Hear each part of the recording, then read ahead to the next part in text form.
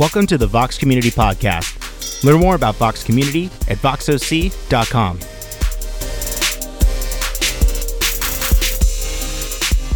Join us at 10 a.m. on Sundays at voxoc.com/live and at the El Dorado Performing Arts Center. Woo. Oh, there's nothing I like more than a good music fade into things. I've told people this before. I don't know if you were here when I've mentioned it, but I have this really funny pet peeve where when I get out of my car, like anywhere, I can't actually get out of my car like unless the song has ended. So sometimes I'll sit there and actually wait till the song ends, or I will actually fade it on my volume before I get out of the car. It's just too abrupt to be like jam in and then just open my door and it's just like stop and into the next thing. A little bit about me. How about that? Hey guys, my name is Andy. If this is your first time here, I am one of the pastors and the creative director here at Vox, and I'm glad that you're here. It is the fall, yet it's California, so it's also the summer at the same time. God bless us. And we're going to get right into it today. So the only announcement I have, one, go to the website. You can learn everything about us there. And secondly is in Vox dinners. Let's see if it comes up there. So we do monthly dinners around the county. If you've been with us for the past 2 years, you've participated in this before. It used to be called Table Fellowship. And honestly, we just wanted to make it very literal and very obvious about what it is, which is just dinner. So it is just having dinner with the folks around you in a home, and we feed you and we get to know you. We build relationships and we have fun. And because we really just feel like if the world is going to change anywhere, it's around the kitchen table. And while we love to do this as a way to do church, our way of kind of keeping this reverent in the same way is realizing this is a space where we walk in and we encourage you to realize that, our whole goal here is to find new orientation towards who Jesus is and who God is.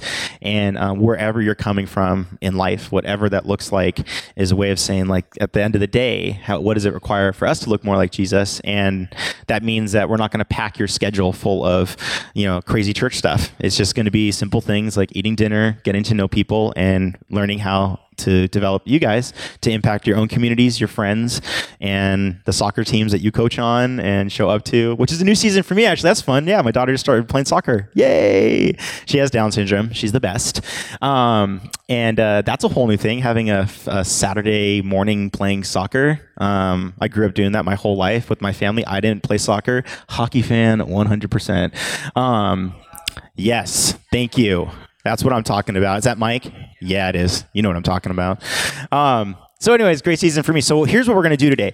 Last week we did communion in silence, and we're going to do that again. Oh, it was so good. So for those of you who don't know, communion is open for everybody here. We believe that the Bible actually offers communion as a way to step into fellowship with who Jesus is. It's not a selective process, an exclusive process that's only held out for those who already believe, but rather an invitation for those to step into a journey of faith as a way that Jesus would say he's inviting you to the table, and that might be your first time to sit down with him and experience that. In addition to when we do that, we also have these walls up here, our prayer walls. So if you need prayer, we have a prayer team that is praying for you throughout the week and on Sundays, and you can write prayers down and tuck them into that wall. And then during communion, we also have some of our community pastors and prayer team folks over here that you can pray with. And if you need to talk with someone today, of course, you can always talk with our community pastors. These are what we consider the workhorse pastors of our community. So they will visit you in home, visit you at the hospital. Hey, what's up, Andy? And wherever you're, and meet you, wherever you're at. So they wear orange lanyards. If you've never met them, I'd encourage you to take a chance to meet some of them. Our friend Jack West is here to teach with us today as we continue in Acts, which is going to get me to my next thing. So what I'm going to do, which is going to be so much fun, you've heard me talking so much, and you're going to get to hear me talk a lot more because I'm going to read to you Acts 6 and 7. Does that sound good? Yeah. So it's not going to be on screen. You're welcome to open it up on your phone or if you have a Bible. We've been practicing a bit of a thing called Lectio Divina here at the church for the past month. We won't do an entire kind of version of that today, but it's intended to offer the same type of thing. So as I'm reading it, I would encourage you guys to try to hold on to some things you notice. And then when I'm done reading, we'll just kind of take a slight pause before I have Jack come out. But I just want you to kind of sit in that and ask God, why did you bring my attention to those things? And then as we get into the teaching about those passages, those might illuminate some things. So here, I'm going to need some water for this one, right? All right, so here we go. It was fun kind of reviewing this week, because for what it's worth, I read my Bible, just so you know, but I'm always reading it on my computer or on my phone. So it was actually so nice to actually open up a physical Bible for like the first time. I actually had to find it. That might be offensive to some people, but it's whatever. I'm a Zennial, so I have access to the Bible whenever I need it. I had to stop and wisdom because my daughter got a hold of it and was messing with it, and I put it away somewhere like a month ago, and I was like, I don't know where my Bible is. It was in my car. Okay, so enough of that. And let's go ahead and let's dig in. So before we get into this, I just want to pause here. I'm going to go ahead and just kind of pray quietly, and then we'll start reading. Okay.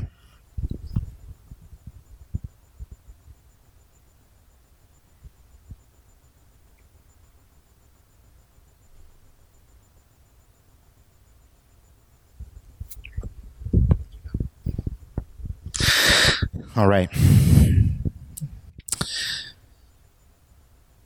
In those days, when the number of disciples was increasing, the Greek and Jews among them complaining against the Hebraic Jews because their widows were being overlooked in the daily distribution of food.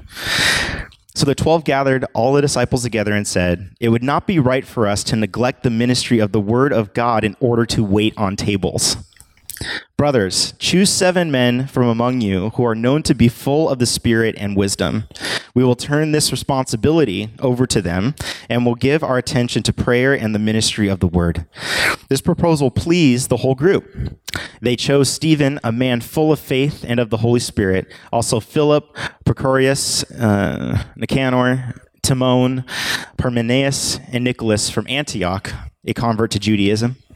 They presented these men to the apostles, who prayed and laid their hands on them. So the word of God spread. The number of disciples in Jerusalem increased rapidly, and a large number of priests became obedient to the faith.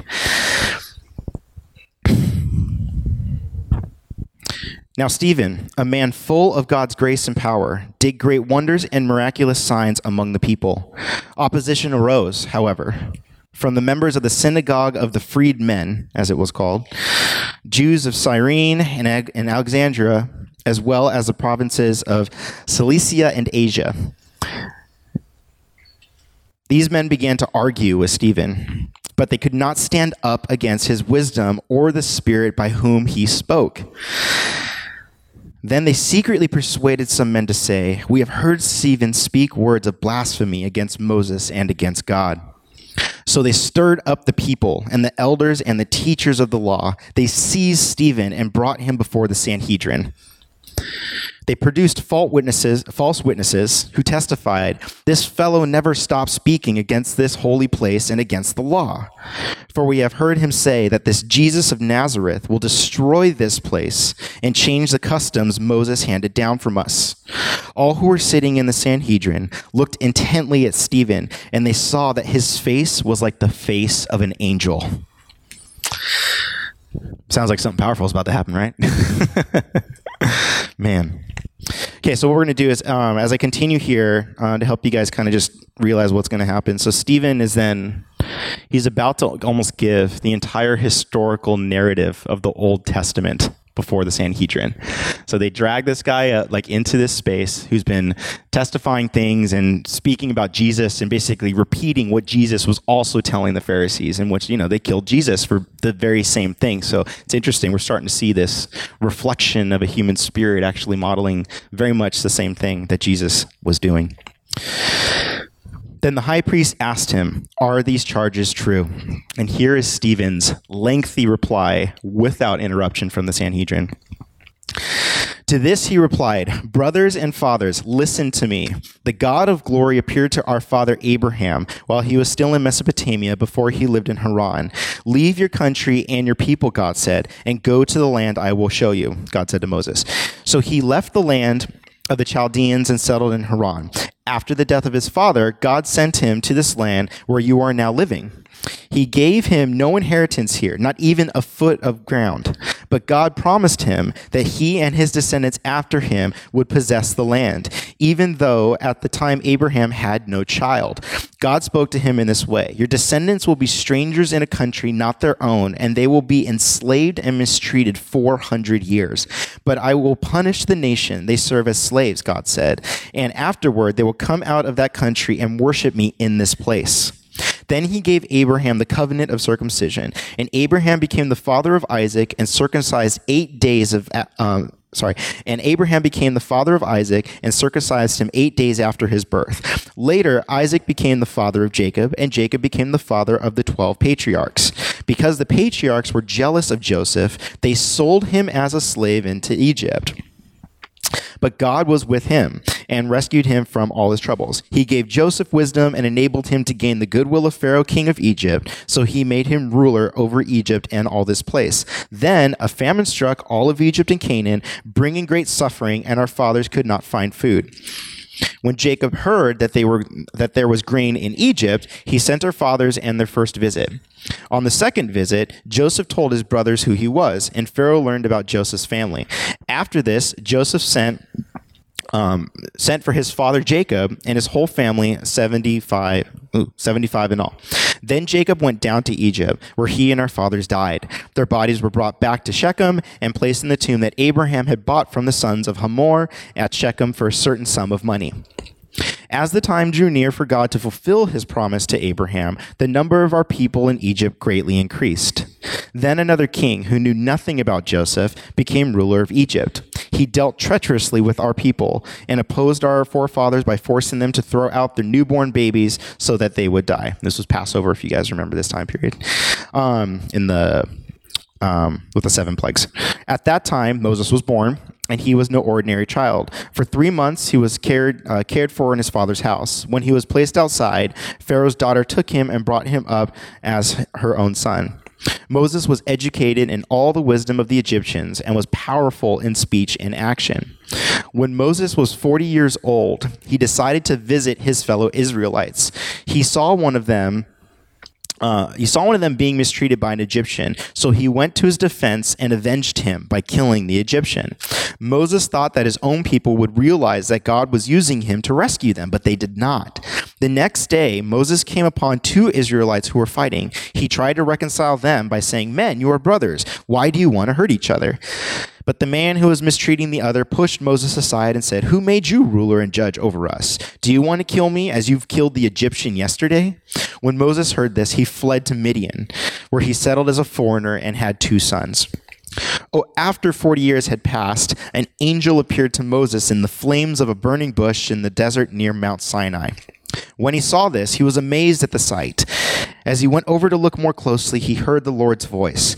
"I am the God of your fathers, the God of Abraham, Isaac, and Jacob." Moses trembled with fear and did not dare to look. When the Lord said to him, "Take off your sandals. The place where you are standing is holy ground. I have indeed seen the oppression of my people in Egypt. I have heard their groaning and have come down to set them free. Now come, I will send you back to Egypt." This is the same Moses they had rejected with the words, Who made you ruler and judge?" He was sent to be their ruler and delivered by God himself through the angel who appeared to him in the bush. He led them out of Egypt and did wonders and miraculous signs in Egypt at the Red Sea and for 40 years in the desert. This is that Moses who told the Israelites, "God will send you a prophet like me from your own people." He was in the assembly in the desert when the angel who spoke to him on Mount Sinai and with our fathers, and he received living words to pass on to us. But our fathers refused to obey him. Instead, they rejected him and in their hearts turned back to Egypt. They told Aaron, "Make us gods who will go before us. As this fellow Moses who led us out of Egypt, we don't know what has happened to him." It's because he was up in Mount Sinai. That was the time they made an idol in the form of a calf. They brought sacrifices to it and held a celebration in honor of what their hands had made. But God turned away and gave them over to the worship of the heavenly bodies. This agrees with what is written in the book of the prophets. Did you bring me sacrifices and offerings? This is a reference back to a text. Did you bring me sacrifices and offerings 40 years in the desert, O house of Israel? You have lifted up the shrine of Molech and the star of your god Rephan, the idols you made to worship. Therefore, I will send you into exile beyond Babylon. Our forefathers had the tabernacle of the testimony with them in the desert. It had been made as God directed Moses, according to the pattern he had seen. Having received the tabernacle, our fathers under Joshua brought it with them when they took the land from the nations God drove out before them. It remained in the land until the time of David, who enjoyed God's favor and asked that he might provide a dwelling place for the God of Jacob. But it was Solomon who built the house for him. However, the Most High does not live in houses made by men. As the prophet says, another reference, "Heaven is my throne, and the earth is my footstool. What kind of house will you build for me, says the Lord? Or where will my resting place be? Has not my hand made all of these things?"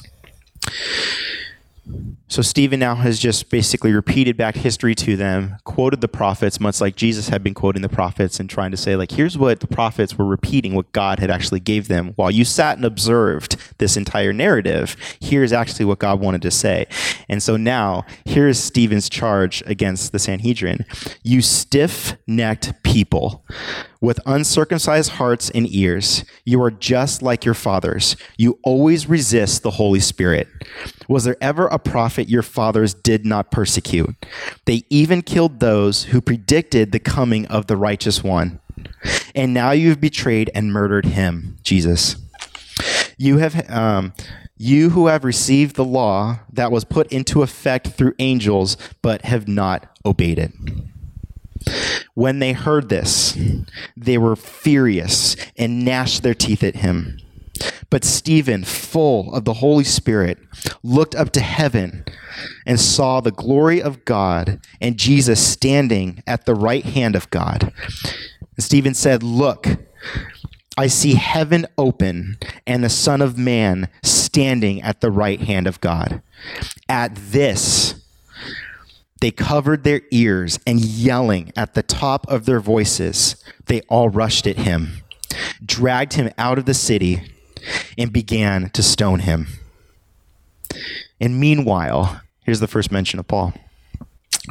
Meanwhile, the witnesses laid their clothes at the feet of a young man named Saul.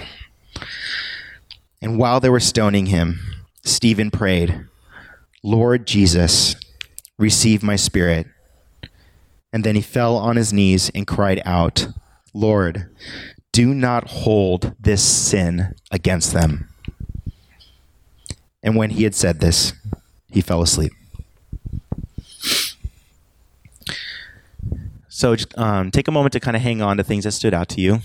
We're just going to kind of sit for another minute here and just give you guys a chance to reflect on what you just heard and see if anything else kind of sat there. And then I'll pray, and then we'll go ahead and move on.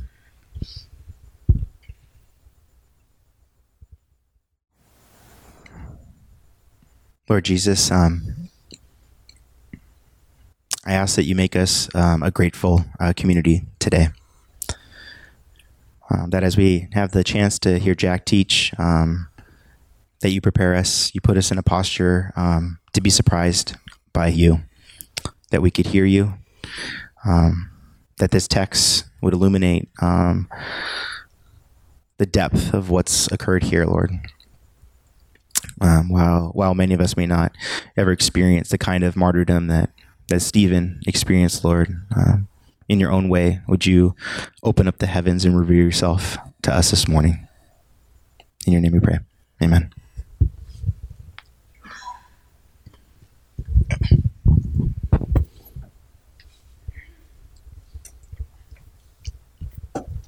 Good morning, Vox. How are you guys this morning? Yeah, I am really glad to be here with you this morning. My name is Jack, as Andy said. I've been here before, at least in this position here in front of you, but I've attended, and I actually attend online. And so in that spirit, I'd like to say hello to our friends on the internet, most notably my wife, who is watching us on the internet this morning.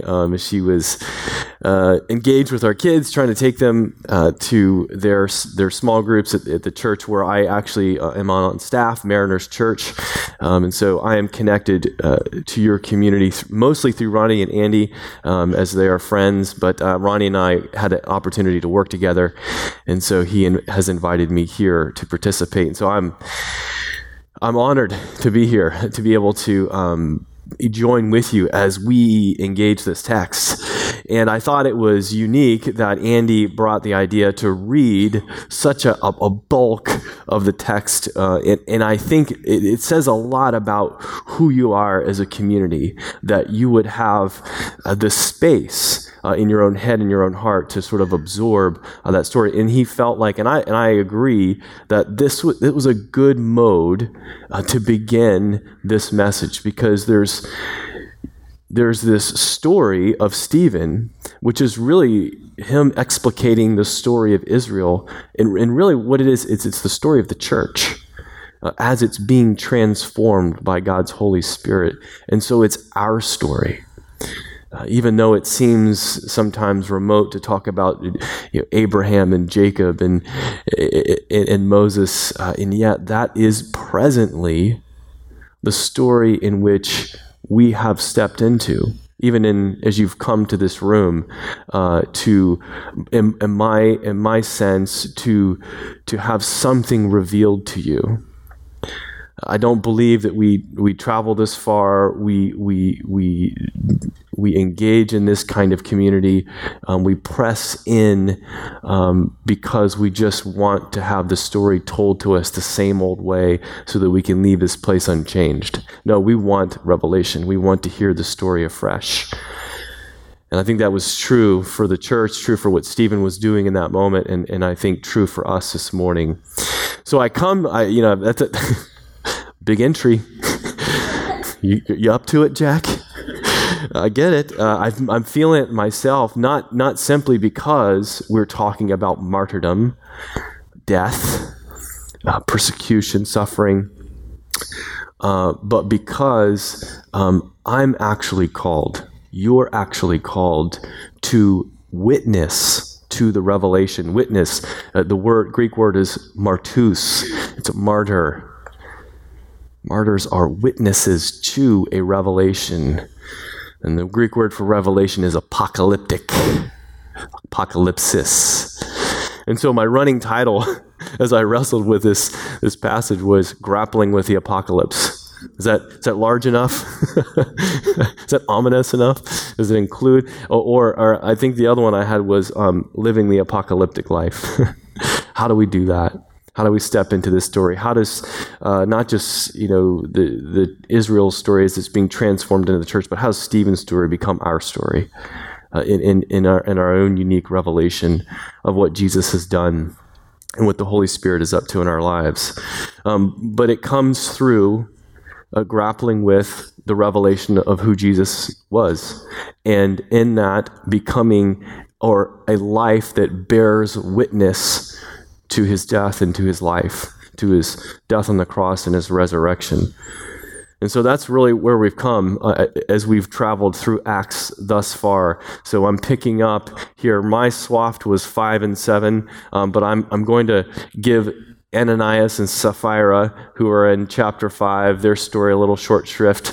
But I need to acknowledge it, that was sort of the working out of the transformation of communal life in the beginning as God's Spirit moved into his people, and of course their story of deceit and of course their death is a part of how is God actually, his Spirit transforming the way we do community.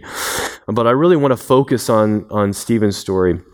And if I'm taking kind of a cue from N.T. Wright in the way that he sort of blocks. N.T. Wright is a scholar, great New Testament scholar, but he's kind of broke up Acts into chapters 1 through 12, and then 12 to the end. And so he places chapter 7, Stephen's story, it's sort of the epicenter or the climax of that first half of Acts.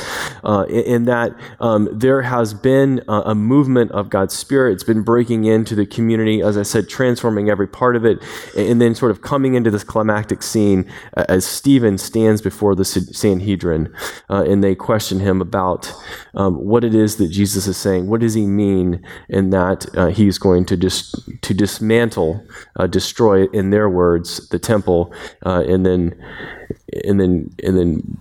usher in a new age. But here's the thing: we, as Will said, and I think even Carrie mentioned, I'm trying to figure out where I should put this water. I'm just gonna, right here. Is that good? There we go. Okay. Carrie's like, just put it down. I do need it because I'm wrestling with a bit of a cold. So here's the thing: as we come to this climactic moment, I think, and because Luke and Acts are sort of written as Luke's gospel, and then, as I'm calling it, the sequel to the gospel. All good story writers sort of drop hints of where they're going kind of at the end as they turn the page into the sequel, and Luke does that at the end of his gospel. And clumsy sort of bridge to lighten things up. I'm watching season 8 of Walking Dead. Yeah, and Walking Dead, the writers of Walking Dead are fantastic at this, right? So they end season 7, they tie up kind of all these loose ends, and then they drop this one really major plot point that tease you into season 8. So I did not go back and remember what that plot point was. So as I started season 8, I'm like the first episode, I'm grappling with what the heck is going on, because I haven't picked up the hint from the end of season 7. I don't want to do that to you. So here we are. Let's go back, so rewind a little bit as we understand the main theological point of Luke, and then as he's hinting toward what's happening with the sequel of Acts and the movement of what God is doing in the world now through Jesus, and then, of course, into his church. And let's pull up slide number 1 as we come to the end of Acts. So this is, excuse me. This is coming down, and this is a hint here. This is Jesus as he's on the cross. And so there's the crucifixion scene in Luke, and it says, "It was now about the 6th hour, and there was darkness over the whole land until the 9th hour. While the sun's light failed, and the curtain of the temple was torn in two. Then Jesus, calling out with a loud voice, said, 'Father, into your hands I commit my spirit.' And having said this, he breathed his last breath." And so you have this imagery, clear imagery of Luke, of the curtain in the temple, which is what separated the Holy of Holies, which sort of was the dividing wall between God and his people, is torn in two. And then we have Jesus on his own lips, "Father, into your hands I commit my spirit." And then it moves on. Luke moves quickly into the resurrection, and of course, this very famous story. So that's the hint. And it's kind of like, that's a pretty big statement that the curtain would be torn in two. There's this sort of cataclysmic, apocalyptic thing that seems to be percolating. It varied right at the end, and Luke just kind of moves past that, of course, into the resurrection of Christ, which is, of course, him finishing his work. But let me look at here at this main theological point that Luke is making, is that the Messiah was to come to suffer and die, and as a result of that, on this death on the cross and his raising to new life, would bring about a new age. And that all who believed in this revelation would receive the forgiveness of sins and be saved. So here's the thing. Let's go to the second slide.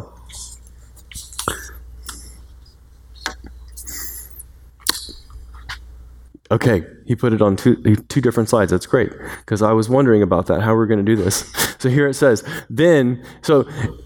famous story, Road to Emmaus story. This is where this passage comes back to. I'm going to come back into that story, but let's read these words. So now Luke is finishing his gospel here. This is Jesus after the disciples walking from the road to Emmaus, from Jerusalem to Emmaus, because the crucifixion has happened. There's hints that Jesus has risen from the grave, but the idea that the Messiah would suffer and die was just not a category that they understood. So they were walking away. They thought it was over. It says then Jesus comes up behind them on the road and says, then he opened their minds to understand the scriptures, and he said to them, thus it is written that the Christ should suffer and on the third day rise from the dead, and that repentance for the forgiveness of sins should be proclaimed in his name to all nations, beginning from Jerusalem. You are witnesses. The Greek word there is martyrs. You are martyrs of these things. And behold, I am sending the promise of my Father upon you. But stay in the city until you are clothed with power from on high. And again, that's the second hint that something is going to happen, that this curtain tearing, that Jesus breathing his spirit, his last breath, and his spirit leaving him, something is happening. But it's coming through this main theological point that Luke is making at the end of his gospel that we cannot miss. And that is the category of a suffering Messiah. Now, I'm laying that foundation, and I know I'm coming a little bit around my elbow to get to my wallet here. But here's the thing. If we do not have a theology of suffering, if we do not understand that suffering, Jesus' suffering, was the means of our salvation, then we will misread our own suffering. We will fundamentally misunderstand our own pain, and therefore miss how we are to bear witness, how we are to actually reveal with our own lives the revelation of Jesus Christ. Okay, and I'm kind of dropping a little bit up there because I want you to know I'm going somewhere with this. So can we bring the scripture back up? This is mostly for me. Okay. So the main theological point is this. Messiah was come to suffer and die. Now that was tough for them to understand, that the Messiah would come to suffer, because they had they had other messiahs. Judas Maccabeus was fresh in their memory. He was one of the last sort of overcomers or conquerors that kicked out the Gentiles at that time. It was remnants of Alexander's old empire. This is like 100s BC. Came in.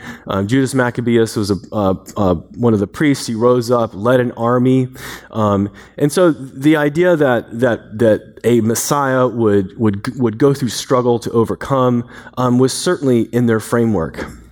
That suffering might be a byproduct of that victory that God would win through his chosen warrior. But the idea that the warrior main purpose was to suffer and die, and that would bring victory, that was not in their minds. And so that scene that I described on the way to Road to Emmaus, where Jesus drops into the disciples and he says, you know, where are you going? What's going on? And actually, in the ESV, I love this line. It translates Jesus' words. What is this conversation that you are holding? What is the conversation that you're holding?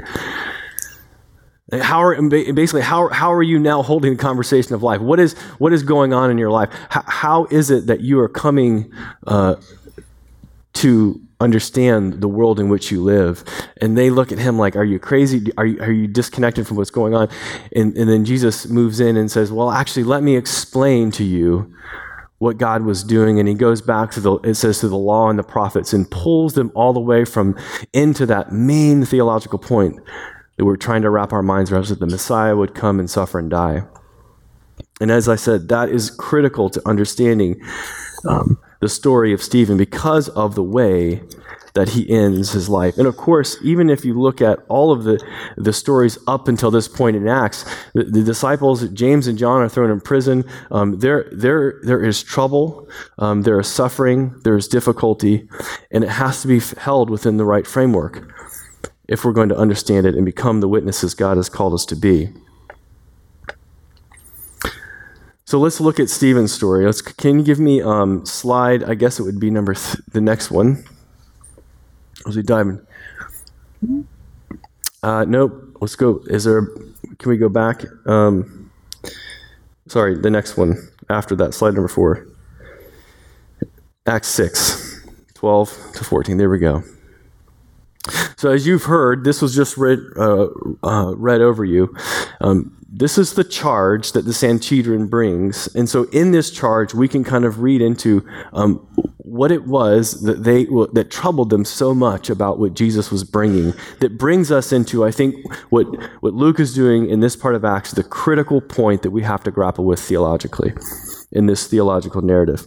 So I'll read it. It says, "And they stirred up the people and the elders and the scribes, and they came upon him and seized him and brought him before the council. And they set up false witnesses who said, this..." Now, I wanted to understand, false witnesses does not necessarily mean that the words that they're charging him with are not true. That in some form Stephen did not say these things. Or it just means that they're sort of trumping up people who really can't testify to the words. But because in that time you needed witnesses, you needed multiple sources. I mean, kind of like now this is a legal proceeding. But the idea is that the charge is this man never ceases to speak words against this holy place, referring to the temple complex that they were probably in at that moment. This man never ceases to speak words against this holy place in the law, for we have heard him say that this Jesus of Nazareth will destroy this place and will change the customs that Moses delivered to us. Now, I want to define who these people are, because this charge is an echo of the charge that they brought against Jesus. But this is not the mob. This is not the mob being led by the religious elite. This is decidedly the religious elite. This is decidedly those who had most stake in the temple. Those who had the most stake in the temple and all that it represented. And the temple was the intersection point of economic life, social life, and religious life. There were no neat distinctions around sociology, religious life, philosophy. I mean, it all sort of came, all of life, they were just sort of flowed together fluidly in Israel around the temple. So it was the central point of their entire identity, their entire story, and then obviously where God was taking them in the future. And here it is that Jesus has come and Luke is saying his spirit is now it has exited the temple. Starting in Luke with the curtain ripping, coming through Pentecost as the Spirit leaving the Temple Mount, in essence, coming in to his people and transforming them into the church. And so the theological reality is that the Temple Mount is now extinct. And those that have the most stake in it are fearful that they're going to lose the life that they had. And so fearful that they're going to have to end this message, this Jesus, this revelation that is coming from this Jesus. And Stephen is the focal point of that right now.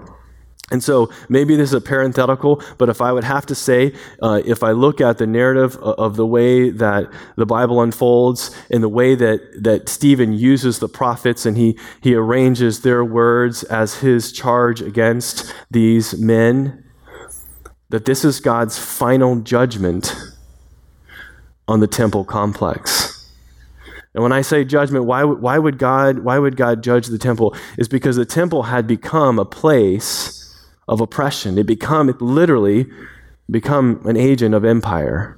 It become an economy that was keeping God's Spirit contained. And if that is even possible, but they were trying to do that. They were trying to hold on to what they had, and God was saying, no, my story is much bigger than that. What I have in store for Israel is much bigger than that. And so, but there's this death grip, and that is where we come to as the charge is made, and then Stephen's response. Stephen's response, as Andy said, is simply a retelling of Israel's story, but it's done in a way to broaden the horizon, to move away from the temple and into what God is doing in the church. Now, for me, this kind of has, right now in my life, sort of has radical implications. Next week, I will be in Israel. I'm actually I'm leading a part of a trip. The big group of people coming from Mariners Church, they do this every year. It's sort of a pilgrimage. They take people on sort of a faith adventure. How do we, kind of visit those sites, which hopefully will broaden our faith horizons and help us step into this larger story. And so for me, this tension is that what is God doing in this place? Well, clearly in this passage, he's moving his people out. He's moving his revelation out, beginning with a death. And so that place no longer can hold the revelation of God. And as I'm going back there, I'm thinking, part of me is like, why am I going back? But I understand why I'm going back. But it's beginning to reshape how I understand what that place holds. Because it's a beginning and not an ending. And it's not a place of containment, but a place of moving out. So let's just really quick, let me review what we've got, and then we'll hopefully find some application. So the idea is that God's Spirit is broken out of the temple on the basis of Jesus of Nazareth's one-off event, his death and his resurrection. And it is the event to which the disciples, now known as the church, they're bearing witness to that. That's the martyrs. That's what Stephen is speaking to. And so Luke's unfolding of the revelation of Jesus as suffering of Messiah, redeeming Israel, is now the central vehicle for this revelation in the church, not the temple. But because the temple is this central place, right? Because in the past it had contained so much of Israel's life, there is a death grip on it. And yet that is precisely the point at which God's Spirit breaks in through this threshold of death. Stephen's death, but also the other deaths, all of the suffering, all of the points at which there is no longer a path forward, but only a pathway in. So we have this God who's speaking this revelation, who's moving this revelation through his church by his Holy Spirit, and it's transforming Israel into the church. That's a big statement, that Israel would now become the church. And not just a church for Israelites. See, the first church, the first Christians were Jewish, and they understood, as Luke says at the end of this gospel, that this was going to be a movement for people of all nations, all tongues, all tribes. And that was a radical new beginning. And Stephen is bearing witness to this in his death, life act, because he's holding the story differently. He's offering it to us, the church, as he's speaking to the Sanhedrin, in a more expansive, transformative way. But here's the rub for us. We've got to die. We've got to step into the death. We've got to step into the suffering around us. Now, I have wrestled with that, honestly, because I look at my life in how I have suffered, but also just comparing that to the lives of others and even other places in the world. And the interesting thing was, as I was kind of writing this bridge sentence, which I'll give you, that goes from kind of Stephen's experience, which is radical, right? It's this radical ultimate ending, radical vision there as he ends, and of course the radical mercy that he offers. All of this very radical. And so I'm trying to, what's the bridge? How do I get from there to here? And I'm on my computer, and I had, because I'm multitasking, I've got my 2-year-old in front of me with her pretzels and hummus, and I've got Facebook up in the background, and I've got my word processor, and this Facebook Messenger pops up, and it's a friend of mine who I know through networks of other friends. I've never met him personally. He has a church in India. He says, "How you doing, Jack?" "Good. Watching my, cute little 2-year-old daughter eats pretzels and hummus." He says, "Great, good to hear, good to, blah, blah, blah." It kind of greetings, introductions. And he says, "Would you pray for us? Pray for our church. There have been some other sectarian religious people, Islams and Hindus specifically, have been lighting fires, and our church has been burned. And some of our congregants, they're getting their Bibles stolen out of their hands. Sometimes their hands are getting burned. They're burning our Bibles. Would you just pray for us? I'm like, whoa. I mean, first of all, I'm undone that the movement of God's Spirit in that moment for me and for you, for us, to be drawn in to this larger story. But it also reminded me, God, that you can't compare. I can't compare my suffering to another suffering. Yes, I have to have this perspective, this generous understanding of the world's pain and even our own brothers and sisters around the world as we suffer. But God has called me to pay attention to the thresholds, to the deaths he's asking me to die, so that I don't miss the ability to witness, to bear witness to his death and his resurrection. And I think that's, for me, sometimes the trick as I enter into this. But they're all around us, because Stephen was just a guy living on his own edge in the moment by the power of the Holy Spirit, taking the only step he could take. I'll say that again, and this is the sentence that I wrote down just as Pastor Suresh messaged me. Stephen was just a guy living on his own edge in the moment by the power of the Holy Spirit, taking the only step he could take. A friend of mine, as I wrap up here, recently passed for stage 5 cancer. And leading up to his eventual death, we had many conversations, friend conversations, pastor conversations. And at one point, as we prayed for healing, but also kept our eye on the horizon of his eventual disappearance and what that meant, and how to walk up to that threshold with him, we had conversations about what is God doing in this suffering as he's wrestling with chemo. And I remember, he kind of a lot of ups and downs. And one day we were having coffee, and he had just come off a chemo treatment, and so there was always this peak of pain, of physical pain, and he was relaying this moment of when he was at home and he was just racked with pain, and he fell back on his bed and arms high, and his daughters are at the doorway of his room, and they're in high school, and he's like, what is God doing? Why is he letting me go through this? But more importantly, why is he letting my daughters see this and witness this? And no words came out of my mouth, right? What are the words? I said, Joe, I don't know. He says, come on, Pastor. He would do that. He would draw me into these really, of course we don't know moments. He would say, what do you got to say, Pastor? And he would give me this wry smile. But the only words that came out of my mouth were, Joe, possibly this is how you reveal to your daughters the death of Jesus. How it is that you might reveal the ultimate revelation in their life by the way that you suffer and walk this road. Now, I don't have an answer for why they're suffering, but I do know that there is purpose in the pain, not as a byproduct, but as the means of our transformation.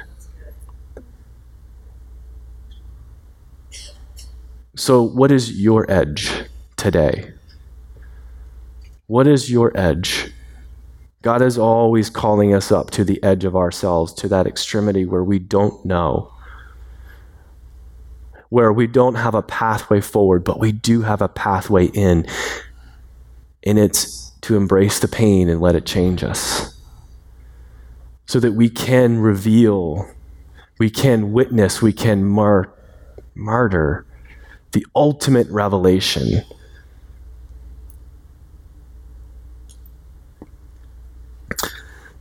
Death frames life, and it offers us all the deaths, all the little thresholds that we are called into, which include death. Death frames life, and it offers us a doorway in when there is no path forward. Every day has this feature for us. Every season begins with this dynamic. And I believe every life and every story turns on this reality. Certainly, the church explodes from this point in the story outward. God's Spirit leaves the temple, inhabits his people, and I can't tell you how radical that idea was at this time. But I believe you can catch by Stephen's posture at the threshold of his own disappearance exactly what that meant to him and to the church. And it's this powerful moment which sends the church outward into the world. Yeah, I'm sure they were a little worried, a little scared, even like we may be with the threshold that we stand in, where we don't know what to do. And yet, that is the opportunity for God's Spirit to move in and to do things that we could never imagine.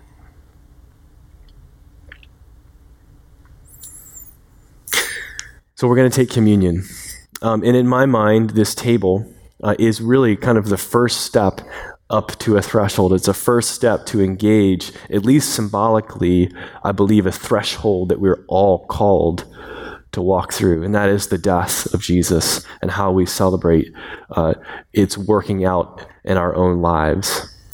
Because this is the meal that, as Jesus stood at his own threshold, his own edge, taking the only step he could take, he invited his community, his followers, into remembering that moment.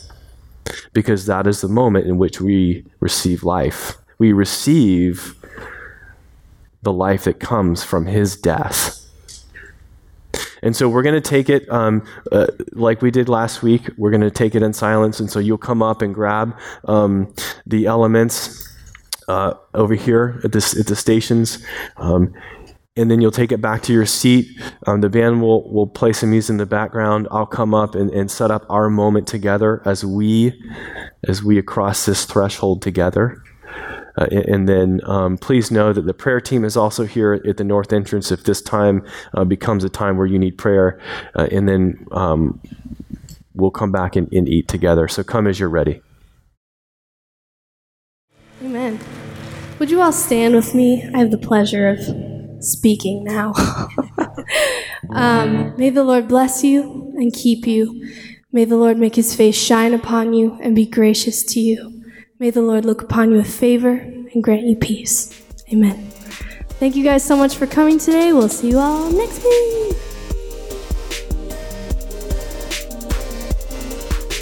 Thanks for listening to the Vox Community Podcast. You can join us on Facebook at facebook.com/Vox Community. Participate in the Vox community at voxoc.com/participate.